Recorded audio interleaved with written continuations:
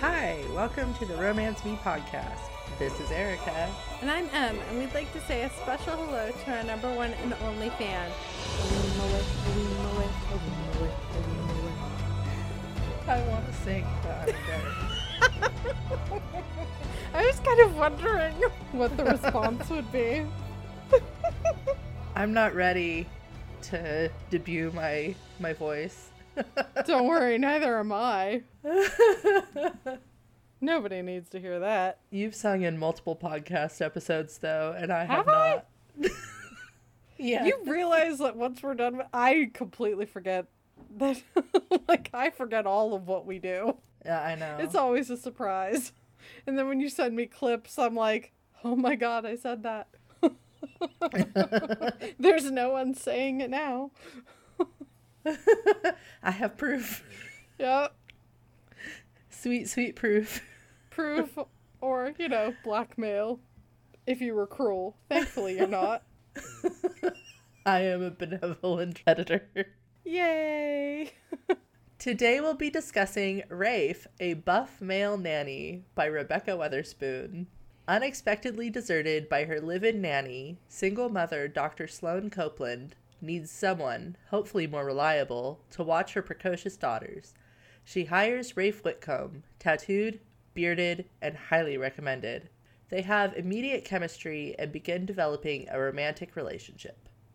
There will be spoilers beyond this point. Who is Dr. Sloane Copeland? Sloane is, I don't know if she's the youngest, but one of the youngest female surgeons in the area, I think, in LA. She's quite young. I know she went through medical school at a very young age. I don't know. I can't remember her age at the start of the story. She's in her late 20s. She had an unusual childhood because she's basically a genius, and you get the impression she skipped a lot of grades because she was like 10 in high school. Her mother accompanied her throughout her entire schooling. Yeah. A little close there. I'm a little torn on whether that's overprotective or fine. I think if you have a 10-year-old with 17-year-olds, some level of guardianship should be happening. Whether or not it has to be specifically the parent or a surrogate, I think that would be different. It seems odd to me to let your kid skip so many grades because of the social aspect of school. Yeah. It seems that could be a detriment to them, even though, they're brilliant and they're ready to learn on their own. I mean, you'd think, well, maybe private tutoring or something, but maybe they couldn't afford it. I don't know. For Dr. Sloane, I think it is a bit of a detriment to her later on. It is. Because of how awkward she is with socializing and stuff. Yeah, because due to her unusual, unique childhood experience, she's not used to creating friendships. She's not used to having, she's not had very many relationships. Her first and only romantic relationship was with her ex-husband. She has social issues. Yes. In addition to being a brilliant, acclaimed, kind of famous heart surgeon, she is also a single mother. She has twin 6-year-old girls who are just about ready to start kindergarten, who are also very precocious. Yeah, I like the kids. Yeah, they're really cute. I like how they have distinctive personalities. Mm-hmm. Me too. The weirder, the better. So her work life is great. Her family life is great because she's got her girls. She's moved far away from her crappy ex because she's moved from Seattle to LA. Which is why her life is good. Basically, yeah. She has a great job. She's making friends. Her best friend in the area is, how do we pronounce that name? Zeni? I think it was Zenny, who, by the way, Okay. is the protagonist of book 2. Yeah, and so her BFF is Zenny, who is a teacher at the school the girls will be going to. And she's created kind of a friend group with Zenny's friends, so she feels kind of like an interloper a bit, even though they've welcomed her. We first meet Sloane in the story when she gets home from work and things just seem a little off. And when she goes inside, her nanny is not there. And her daughters seem kind of freaked out. Yeah. Calm, but freaked out. Their normal has been disrupted, and they know the nanny is supposed to be there. And they didn't call their mom when the nanny left because the nanny told them it wasn't an emergency, and they're only supposed to call her at work if it's an emergency. So that's great. Yeah. Prior live-in nanny Tess leaves a note with one of the daughters saying, "I'm sorry, I quit." And then abandoned the house and left the girls alone for like 4 hours until Sloane got off work. Yikes. Which is just terrifying as a parent. Like, oh my God. Yeah, I was worried for, like, I can't imagine. I can't. No, it's just the amount of trauma those girls must feel too. You know, being abandoned by an adult they're supposed to trust. Yeah. Plus, it's a live-in nanny situation. So this is someone who's an active participant in their lives, like, all the time. Does Sloane, like, bring up charges, like child endangerment or anything like that? Because that would be exactly where my mind would go. She thinks about it, and she's been texting, like, the nanny, the ex-nanny, who finally texts her back, and then Sloane just kind of shelves it. Yeah, no, I'd be too angry. There would be no shelving it. There'd be shelving her in a little jar. Yeah, no, I would have filed a police report that day. Like, what? Yeah, no, there would be no. No. So I'm not sure if this is just like a nod to the fluffy nature of the story. Yeah. Or if it's a nod to Sloane's character, because she's not good at social stuff. That's true. When she's freaking out, like after she gets the girls put to bed, she's freaking out privately, and she has a call with her friend Zenny. And this happens a lot in the book. She calls Zenny, and Zenny tells her to navigate the situation. Yeah, gives her guidance because she needs it. Yeah. And as a teacher, you know, Zenny would be good at that. Yeah, I'm not sure, like, if this, like, is, like, an issue with the story or if it's just, like, more characterization for Sloane. But at any rate, Zenny puts the word out on the street that Sloane needs a new nanny. Meanwhile, we meet Rafe. Now, Rafe, he's 34, and he's been a live-in nanny for several different families over the course of 14 years. For his backstory, his mom died when he was 13 years old, and then his dad moved him to LA due to, I think, just like not being able to grieve the way he wanted to grieve. I think in part, he kind of falls in with the wrong crowd, drops out of high school, starts stealing cars. He ends up spending 6 months in juvie. Meanwhile, his dad, Joe, meets his future stepmom, Monica, and they are together. Monica is awesome. Mm-hmm. Her family kind of give a wake-up call to Rafe. And they're like, look, you can't do this. You have a choice to make here. And so Rafe turns his life around. I think Monica was really good for Rafe because he needed that mother figure, I think. I do too. I think she was a positive maternal force in his life. Yeah, his dad, it's weird because he thinks about the relationship his dad had with his mom and how they just kind of tolerated each other. They were friends, but not a good couple. And then he thinks about his dad's relationship with Monica and how they're a unit. And so it really seems to me like Monica basically saved both Rafe and Joe. Yeah, I got that impression too. Rafe has recently ended his last contract with the family he's been working with for the past several years because they're moving to Australia. And they offered to, like, that family wanted to take him with them, and he declined. Because Rafe is starting to look down the barrel of his life going, you know, I haven't been able to maintain any sort of relationship due to my job. I don't know that I want to do this forever. I want to do something else. I'm not sure what. I'm not sure where to go. But that's why he doesn't take that job. He's at a bit of a crossroads. He gets a call from one of the teachers, I believe, at the elementary school about Sloane's situation. telling him about the job. And so he gets recommended to Sloane that way.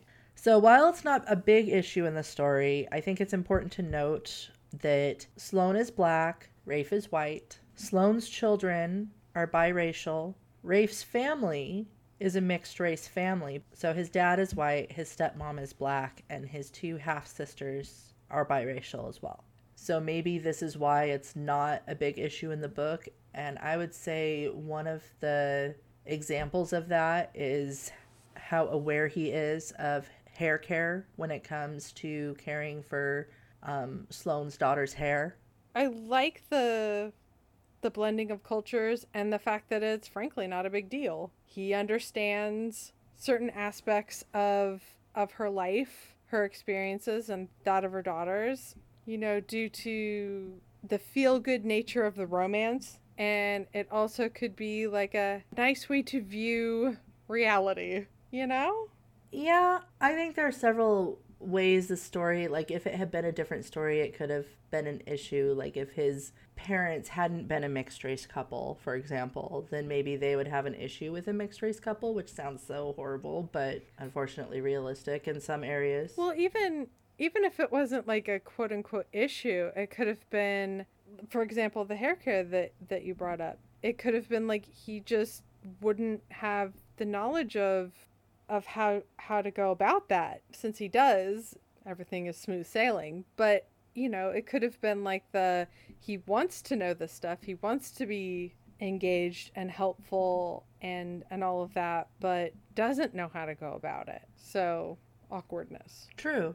Which still could have worked out, because then it's like, okay, well then Sloane could have that moment of, here, let me explain. Or the girls. Right. You know, the girls could be, hey, I want my hair done this way, and teach him. And there are several places in the book, too, where the girls and Sloane talk about, like, okay, well, we'll need to make sure he knows how to handle this. I think that also specifically involves their hair. But Sloane is also, you know, she's proud, successful, empowered. She's not looking for someone she has to teach, I don't think.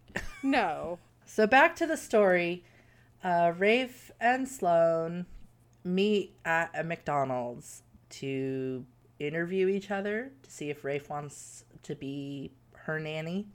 And he is immediately attracted to her. Almost like cartoonishly so. Like you can visualize like the eyes popping out and the tongue lolling. Yeah. And yeah, he's just like, wow. He has the insta attract. She is also incredibly attracted to him, but she's extremely reserved. And I think that is because, again, she doesn't know how to navigate social situations very well. So she just hides it all. The interview goes well. They decide, okay, well, let's go back to Sloane's place and have, you know, kind of an afternoon together and see if we're a good fit. But Sloane pretty much offers him the job, like, immediately. And the only thing that really keeps Rafe from accepting immediately is this attraction to Sloane. And he confesses this. He says to her, I've never worked for a single mother I was this attracted to before. So he just lays it out there. He's just like, boom, here you go. Do you think that was good of him to do? I mean, of course, with romance, obviously, grain of salt. But, like, do you think that is something that he should have volunteered? Or do you think that is something that he should have kept to himself? I think it was good for him to admit it up front because he wanted to take the job. I think if we were in real life, he should have declined the job and asked her out. Yeah. But since this isn't real life, I think it's good that he was open about it. Sloane reacts as one would expect with, okay, well, is that going to be a problem? Like, if you work here? And he's like, oh, no, of course not. And she's like, okay, then fine. That's cool. Go you. And Rafe is like thinking to himself, okay, well, apparently this is one-sided. That's fine. I'll just deal with it. I'm a grown-up. So I don't know. Maybe that was his way to like put his feelers out there. I don't know.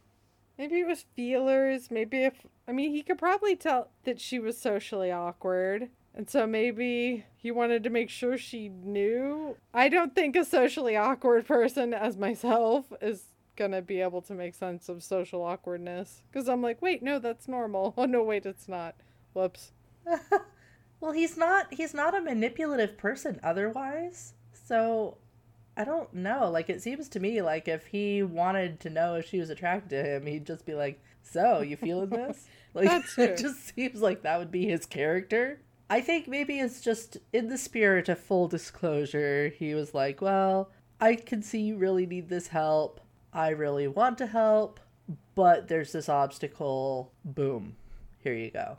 Make a decision that's fully informed." Maybe. But he moves in to the, what do they call it? The mother-in-law suite or whatever.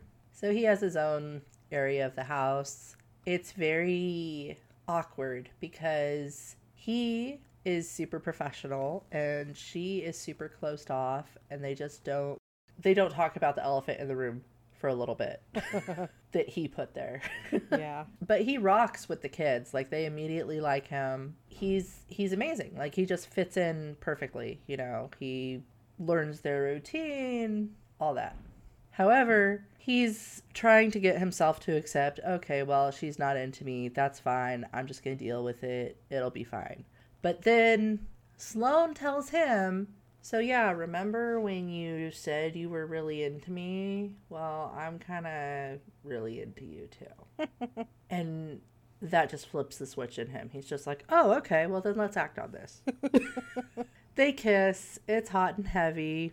He's ready to dive into bed. She pulls away. She's not ready because she doesn't tell him this at this point, but she does eventually, that she's only been with one guy. Like, kissing, dating, sex, everything. Just the one guy, her ex-husband. Yay, the ex. They make a pact, like, when she wants to do stuff, she should text him, give him a booty call. Like, that's their plan. Like, that's what they're gonna do to make it okay. And I'm just, like, sitting here, like, banging my head against the desk, just going, like, why? This is just so wrong. But is it wrong? You should not be acting on this. Is it so wrong that it's right? It's not a deal. It's not a big deal in this book at all. No, it doesn't. But he works for her. You are not incorrect. If this were real life, it would be creepy. But take solace in the fact that it's not real life, it's fiction. And the thing is they have really good chemistry.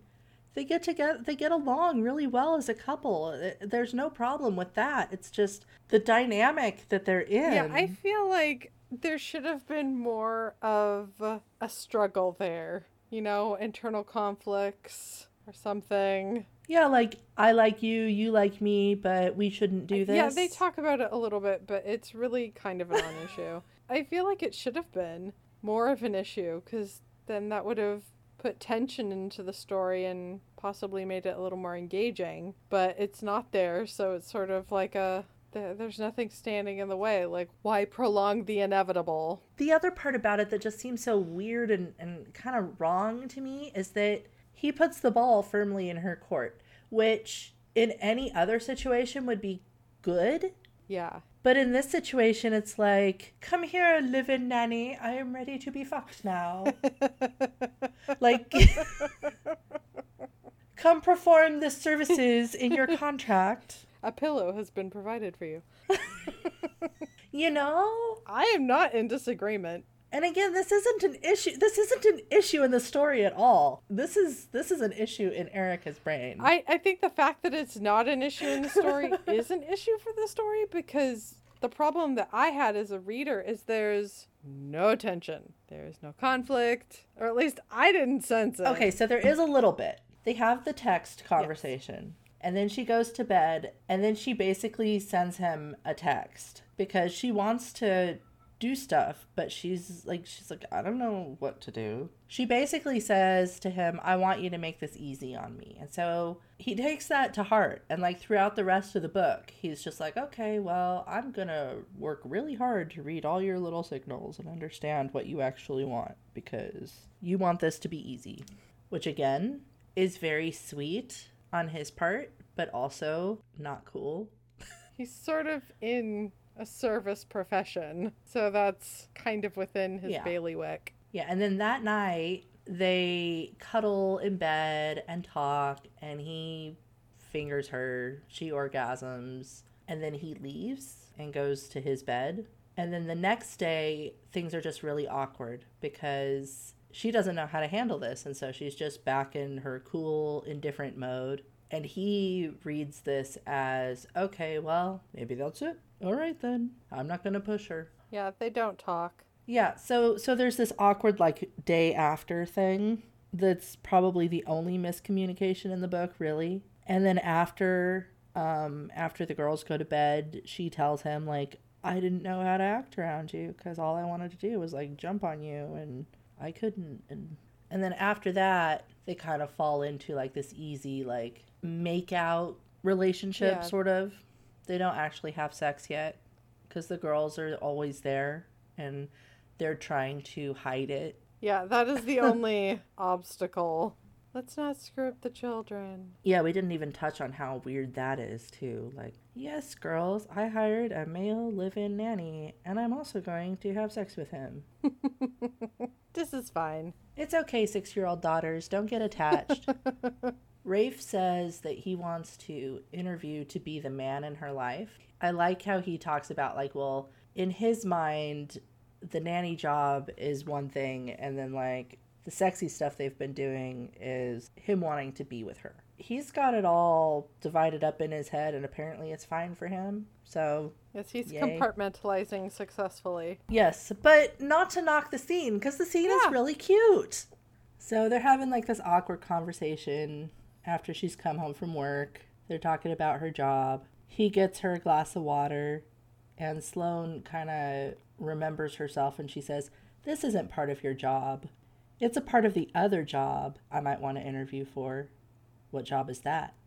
The man in your life. And she says, wow. And then he says, what? What's the problem? Why won't you let me be great? And she says, yeah, I'm the only thing holding you back. And he says, heating up food for you and hearing about your day is not some kind of hardship. And she says, like, well, you don't have to. And he says, but I want to. And I like it. It's cute. And they're just learning how to talk to each other. Yeah, they are very cute with each other. And if it weren't couched in the fact that, you know, he's her employee, it would be extremely cute, and I would be all for it. Around this time, Sloane gets another advice sesh from Zenny. She's like, how do I ask someone to be my boyfriend? And Zenny's like, you don't. You fuck them first and see if it's worth it.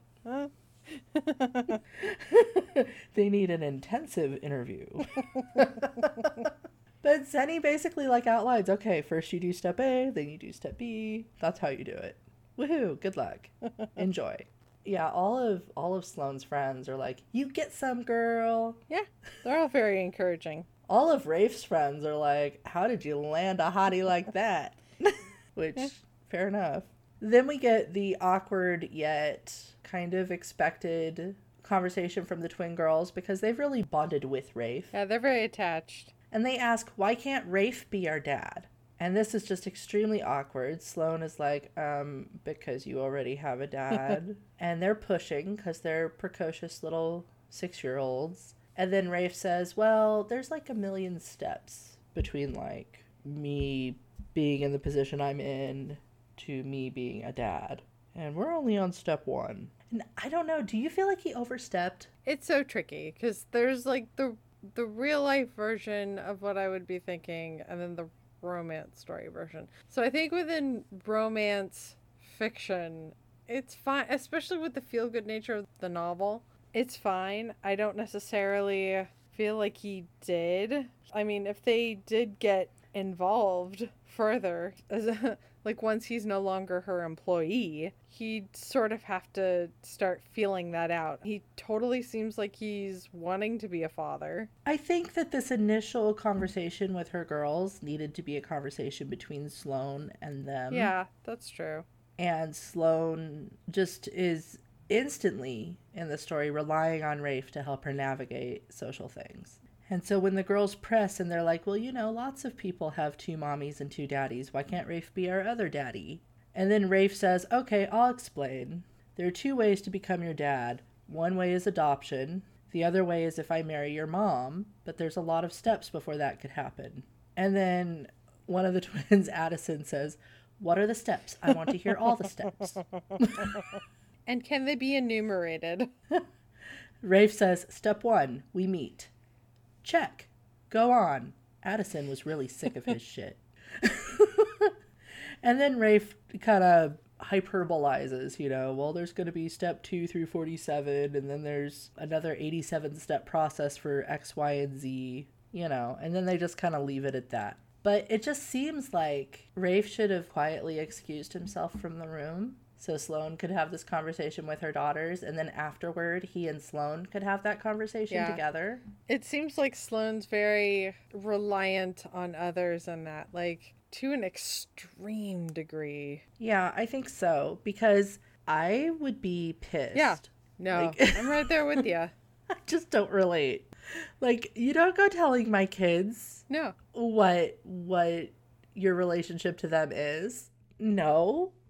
No, you don't get in between. Like, they're confused. They're 6 years old, and they're easily attached to people and easily confused. And they're still, like, dealing with the stress of being abandoned by their previous nanny. And here they are, bonding to you. And you don't get to tell them that you could possibly be their dad. They seem to really have, like, no love lost for their biological father. Because they're already looking to replace him with a guy that they barely know who seems nice. I know, right? So, I mean, I don't understand why Rafe isn't having, some of those red flashers going off in the back of his mind. Yeah. I mean, especially since presumably he's pretty attuned with kids. He is. He's great with kids.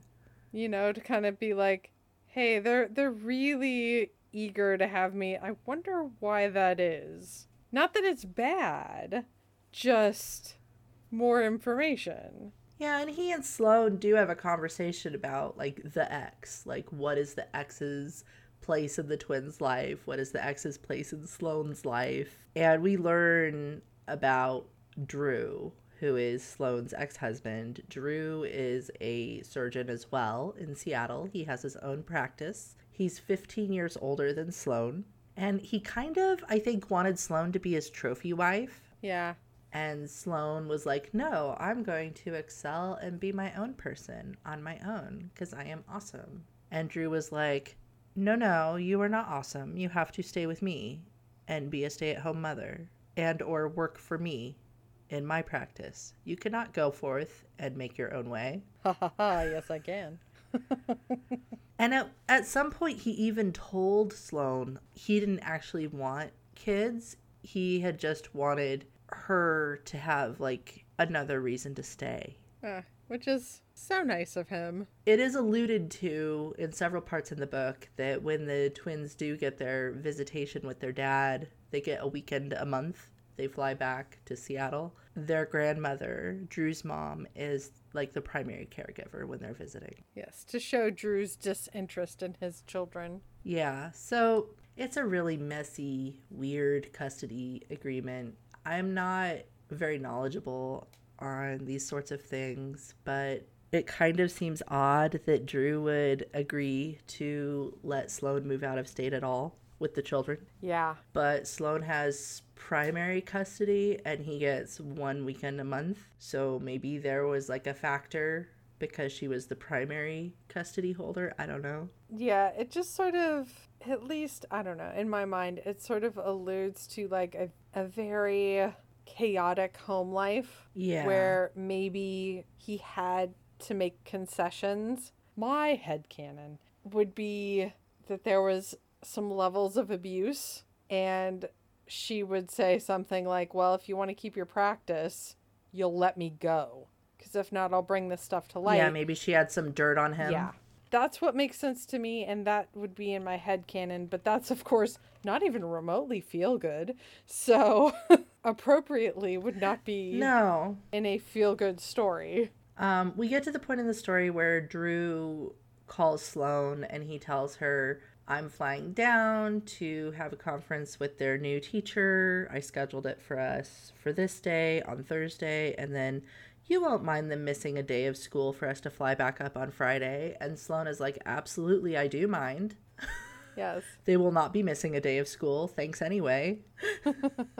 The way Sloan handles Drew, I think, for the most part in this story is really good. She's very to the point and she lays out her boundaries. It's just Drew ignores them. Yeah. But Sloan is very much like, no, this is how things will be. When they go to the conference with the teacher, Drew puts on like this show, like, yes, I'm such a good dad. I'm involved, blah, blah, blah. And Sloan sees it for what it is. Like, he's just playing the role, trying to look good. Drew meets Rafe and instantly hates him. He's jelly. He tries to tell Sloan, you need to fire him and find someone else. I don't like him. And Sloan's like, no, I will not. Which, again, good, but it also kind of creeps, like, okay, I'm in the weeds here. I'm thinking about, okay, I'm pretending I'm a single parent. My kid is in the hands of the other parent most of the time. They hire someone who I don't like to watch the kid and be a prominent part of that kid's life. That really effing sucks. Like, if Drew were like a normal person at all, I would feel sorry for him. Yeah, he has to be kind of hideous to where you're just like, Rafe should stay put, to negate that argument. Yeah, because I know so many people, fathers, who don't have the custody that they would like of their children and the crappy situations they're in because they don't get to make certain calls in how their child is raised. And it's just sad. Yeah, I agree. And so if you think about it from that perspective, if Drew were just a normal, I mean, sure, maybe he's jealous, maybe he's angry, maybe he's whatever, but if he were just a normal person, like a real person, I would still feel bad for him. But instead, he's this just ass. Yeah, he's a total ass. So you don't feel bad for him. No, you don't at all. You're like, good. Yeah, screw you, Drew.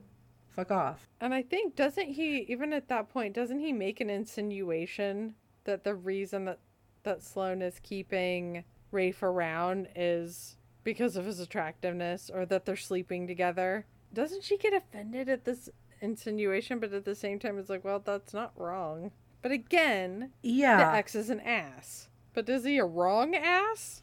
Yeah, no, I think that, you know, hey, I don't want you to hire a live-in boyfriend to nanny my children is a reasonable request in most circumstances. Yeah. I mean, see, that's where too in the story where I was thinking, like, if Drew had any kind of power, like, that could be seen as a threat to their relationship, to the psychological well-being of Sloan, the girls, and to Rafe. But because he's an impotent ass, it doesn't matter. Yeah, he's like a mosquito. Yeah.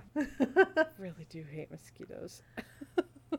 So Drew and the girls go back to Seattle, and Rafe and Sloan finally get adult alone time, and they have all the sex, and it's amazing, and they love it, and they kind of agree to make it like official, like they're seeing each other, in addition to him still being her nanny. Let's just blur those lines.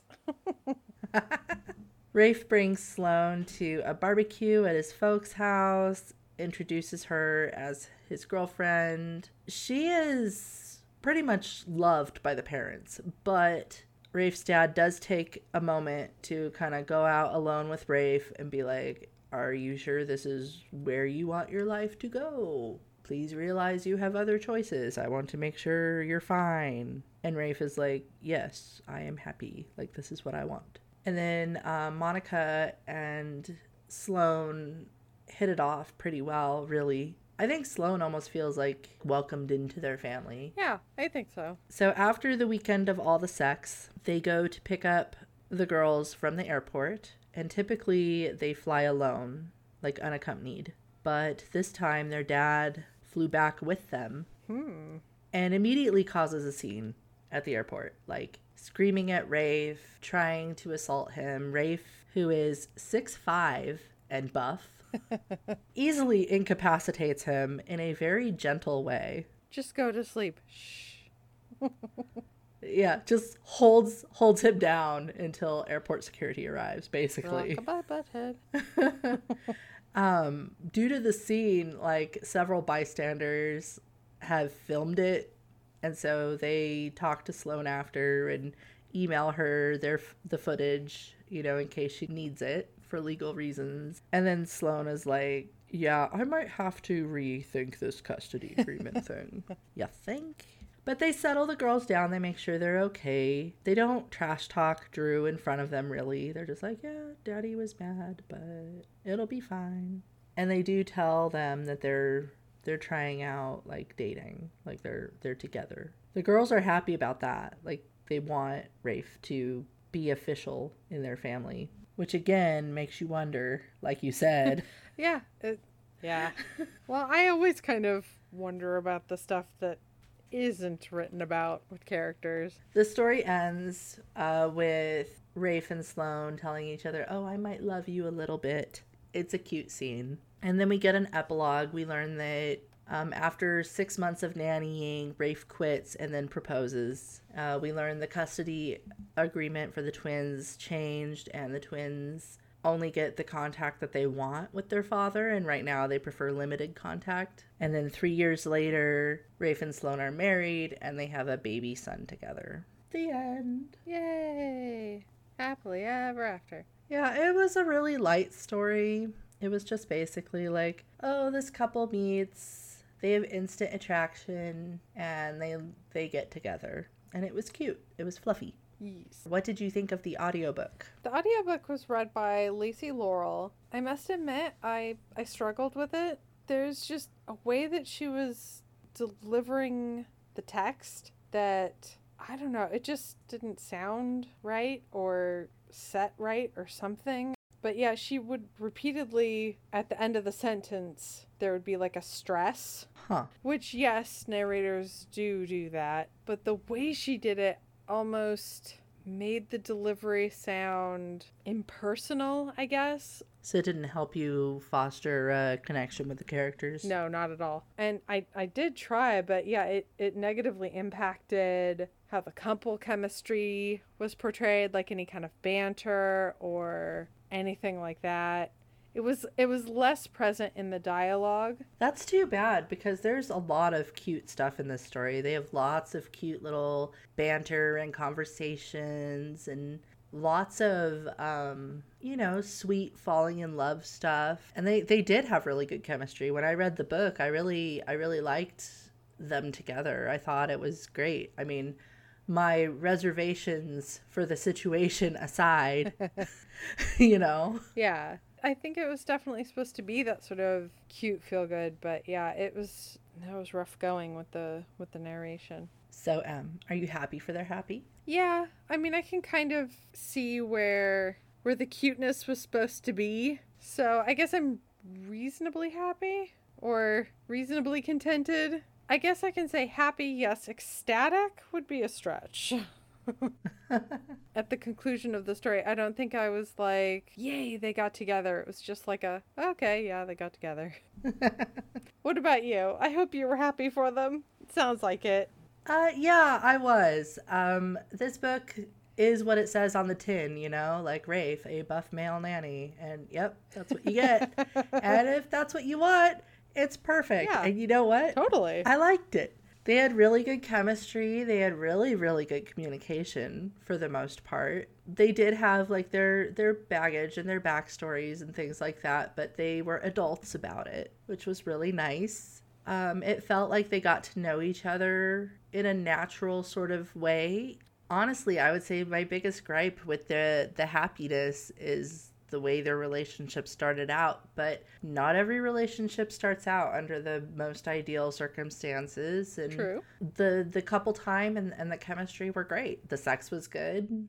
There were some really hot scenes in this book. So yeah, I'm happy for them. And hopefully they don't have to deal with Drew too much. No, I don't imagine they will. So how do you rate Sloane? I had a hard time with these ratings. I mean, she's definitely awkward, and I think sometimes the awkwardness negatively impacted any awesomeness I could have dished out because of her repeated reliance on other people to guide her. It was off-putting.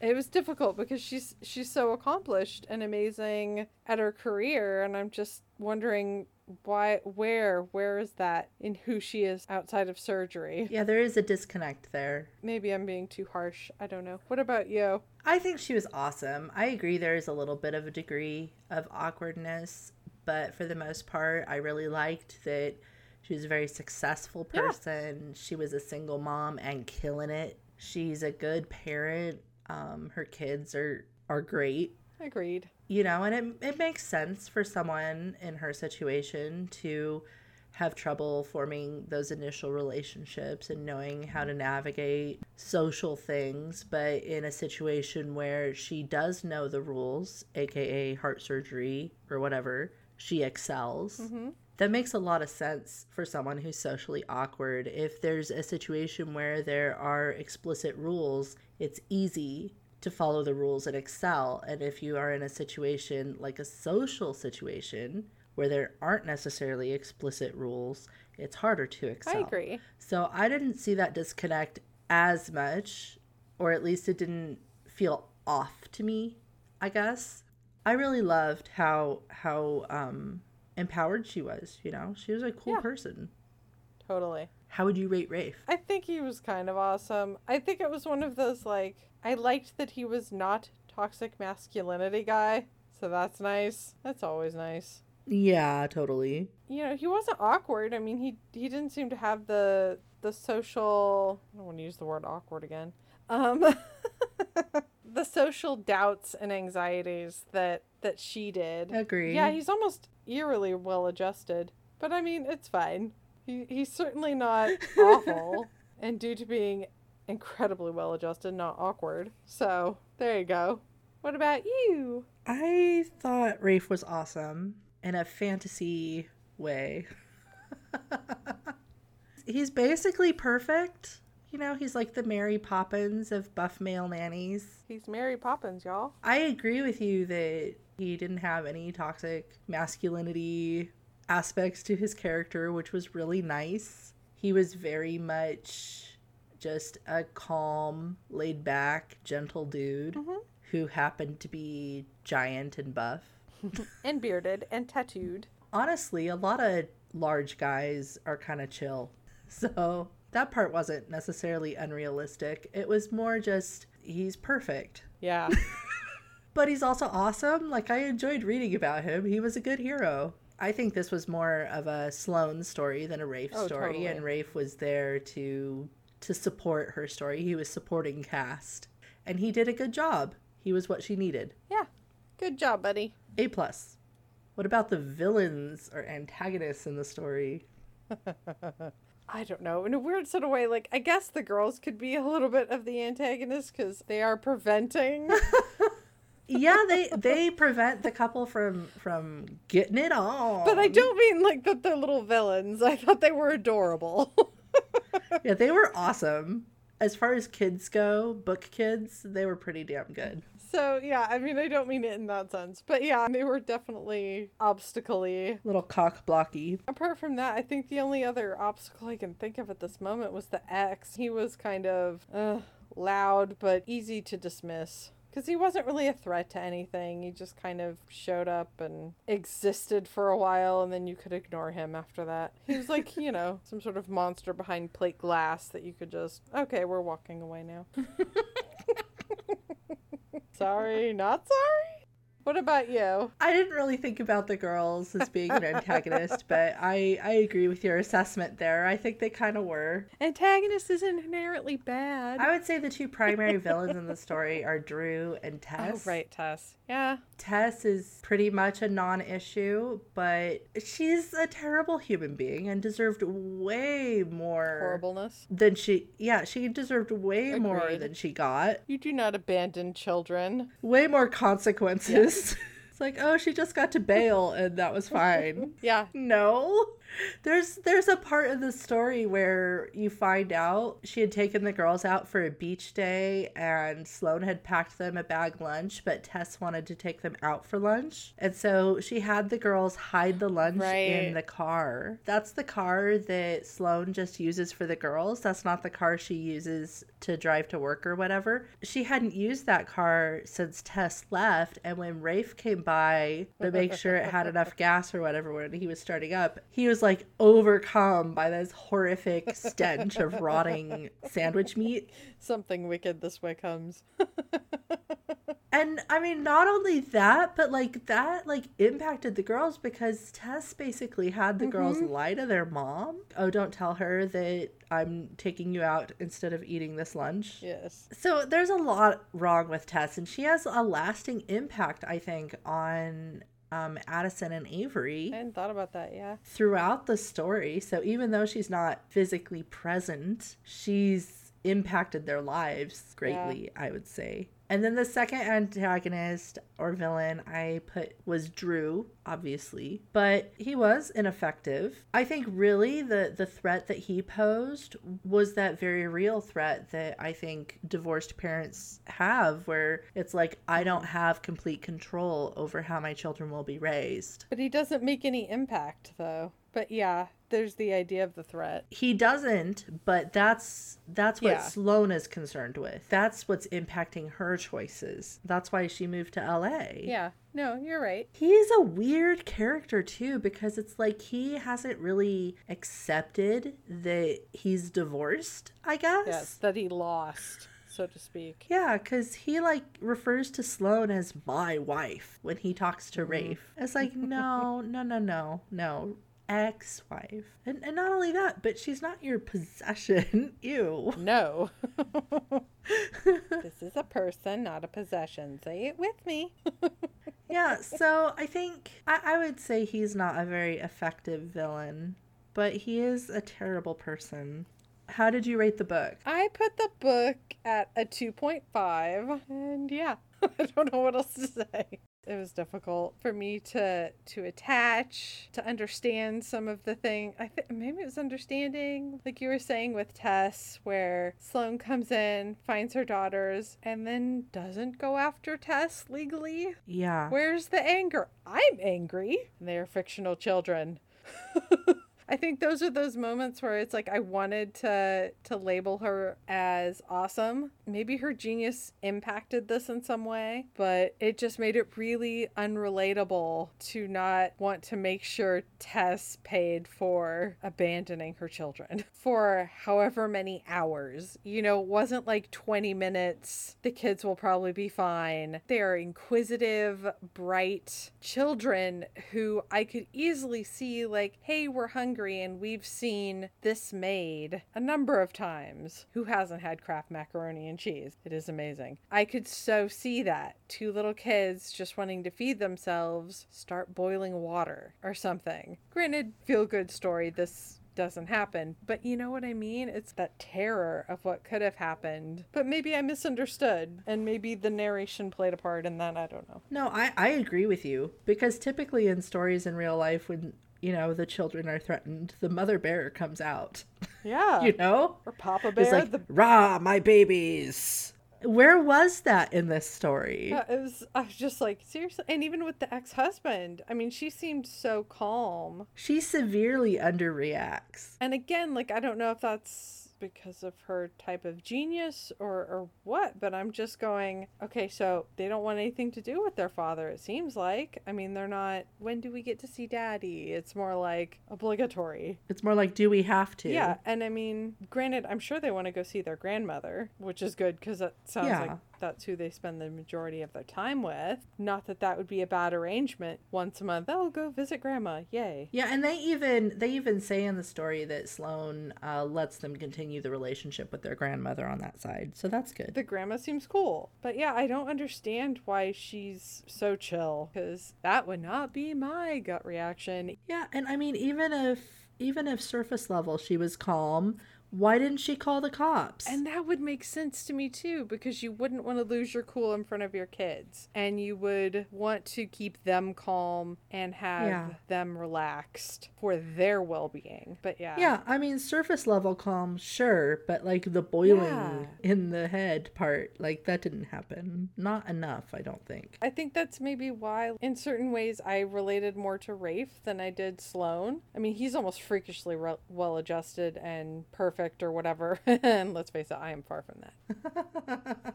And even he was pretty chill about things. I think for Rafe's part, it's because he was letting Sloane call the shots. Yeah. These are your kids. I'm going to follow your lead. Which makes sense. And I mean, he does think murderous thoughts about Drew. That is true. Someone should. I was.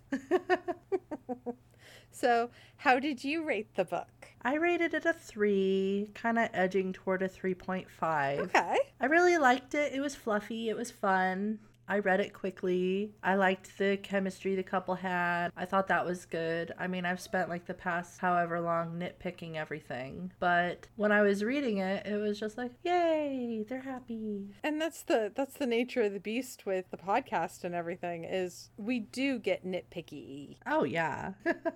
If you're not doing that, then obviously your enjoyment level would probably increase because you're not looking for flaws. You're just enjoying. Yeah, I liked it. I liked the author's writing style. I felt like there was like a sufficient amount of backstory characterization for the main characters. I liked the friend groups. I liked the kids, which are notoriously hard to write, I think. They are. Especially precocious kids. The author did a really good job giving each of the twins their own personality, which was great. Yeah, so it was a fun, quick read. I enjoyed it. So did you feel romanced? I think so, because it's a very wish fulfillment type of story. Who doesn't want a hot, buff male nanny to swoop in and take care of all of your domestic duties? Not gonna lie, that would be nice. And your other needs. Yeah, so I think so. And we got a lot of good couple time. I think like they got to know each other. They had a lot of conversations. The communication in this book was really good. It felt believable that they would be together. What about you? Did you feel romanced? I don't think this is gonna surprise you, but no, I did not. Do you think it's due to the audiobook, or do you think it's due to the like the flippant nature of the... You mean the feel goodness, like the fluffy... Yeah. I think that's part of it. Yeah, because I appreciate that I'm the asshole that would make sure that the Matrix had horribleness in it, because I could not accept a lovely reality without any kind of conflict. I appreciate that about myself. Sorry, world.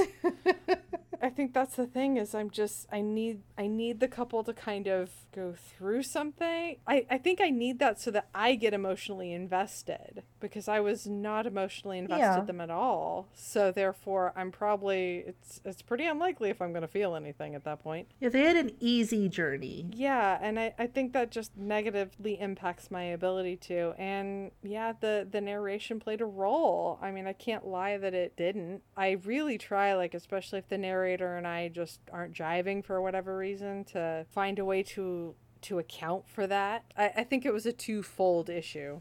If that's... Yeah, I'm not surprised. I was expecting this. Two-prong. Two-something. Multifaceted. Yes. That makes me sound more clever, even though I didn't say it. I will take credit for you saying it.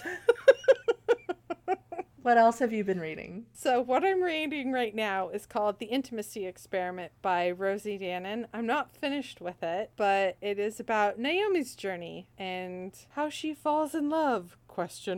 With Ethan, who is a rabbi, because he wants to have some modern day relationship classes for the synagogue, and he hires her. She's like, oh no, this is going to go spectacularly badly. And it's really interesting. It's great. The Naomi is good, because you liked that character, didn't you? Yes, to be clear, Naomi is a secondary character in The Roommate, which we talked about on a previous episode. And we both really loved her as a character. Yeah, she's amazing. I still continue to love her. I think she's great. Yeah, I have this on my to be read as well. I'm trying not to spoil because I know you want to read and I don't think you want to be spoiled. I do not. But it is good. You'll like it. And then we'll discuss. Awesome. So what have you been reading? So I recently finished Morning Glory Milking Farm by C.M. Nescosta. Apologies to the author if I said that wrong. I'm not going to lie, this book is based on the milking fetish. Which, no judgment, is not typically my thing, but generally when I read a synopsis for a book that's just like, sounds like, how is that going to work? I must know. So your interest is piqued. Yeah, so this was one of those books. It takes place in a kind of contemporary but fantastical setting where humans live alongside fantasy creatures, elves, centaurs, minotaurs. Our main character is Violet, who's a 20-something human who recently got out of grad school and has been unable to find a job in her field and is slowly spiraling, you know, as many of us millennials do. Head is spinning. You know, like, oh, wow. Cost of living is just... It's a cost. Unmanageable. I feel accosted by the cost. She sees an ad in the paper for Morning Glory Milking Farm, which is a pharmaceutical company that procures the primary ingredient of Viagra, which in this world comes from Minotaur semen. Okay. Naturally derived. Yes. By skilled technicians. Excellent. Who milk willing minotaurs. Consent is key. Yes, they are clients, so the minotaurs get paid. Nice. This is basically like a side hustle for many adult male minotaurs, which go them. There are different types of clients, so some of them are just like, it's very much just a side hustle for them, like get in, get out, or get in, get off, get out type of thing. Nice. And then there are some that very much fetishize it. The book makes it sound like they're creepy, kind of just like, ew. But it's very clear that to the technicians, this is not a sexualized job. So they don't view it as sex work, even though in our world, that probably would be at least sex work tangential. No, that makes sense. You do something repeatedly and it kind of, you know. Yeah. And it's funny too, because she's newly hired, and the first minotaur that she works with, she feels like this instant like chemistry with, and he feels it with her, and it's very awkward and weird. And the whole time she's like telling herself like, no, this is bad, like this is a service I am providing, this is not a thing. And that would be tricky too, because if it's your, you know, if you're new to the job, you don't know, you know, you're still sorting things out. Yeah. And every other client, she doesn't have this issue with. Like, it's very much fine. She's got it compartmentalized very well. But with this client, she starts to develop a crush on him. It's only told from her point of view, but you learn he is also feeling it. And at some point, they meet in real life. Dun, dun, dun. And they start dating. At that point, it's just this sweet love story. Aww. It's very, very sweet. He's super respectful and works really hard to make sure that there's no weird power imbalance or whatever. Oh, so good. it was a very cute story, and I really, really enjoyed it, which is funny because of the premise. But so many fantasy, sci-fi type romances that I read, I'll click on it to go, oh wow, how does that work? And then I read it, and then I like really like it. So good. You know, there's something to be said for it. Hey, you're finding material you enjoy reading. That's wonderful. Heck yeah. So if you like another real sweet story, I highly recommend. Yay, the feel goods. Everybody could use the feel goods. And that's it for this time. Check out our website, romancemepodcast.com, for our show notes, other episodes, and our upcoming reads. And please subscribe on Apple Podcasts, Google Podcasts, or Spotify. Join us next time when we discuss Tears of Tess by Pepper Winters. Bye! Bye! Sorry about all the editing we have to do. It's just so funny. I get to certain parts of the script and it's just like, I ask you a question, you're like, oh, fuck me. I gotta look at my notes. I know. At least I'm consistent. You are. I never put that like on my list of to-dos, but it's always a surprise. I think that's what's so funny about it is because you sound genuinely surprised every I time. am. I am I'm genuinely shocked every single time and chastise myself anew every single time. You think I would learn, but I 25 don't. episodes in the can and you still get surprised. Yeah, it's a real slow learning curve over here.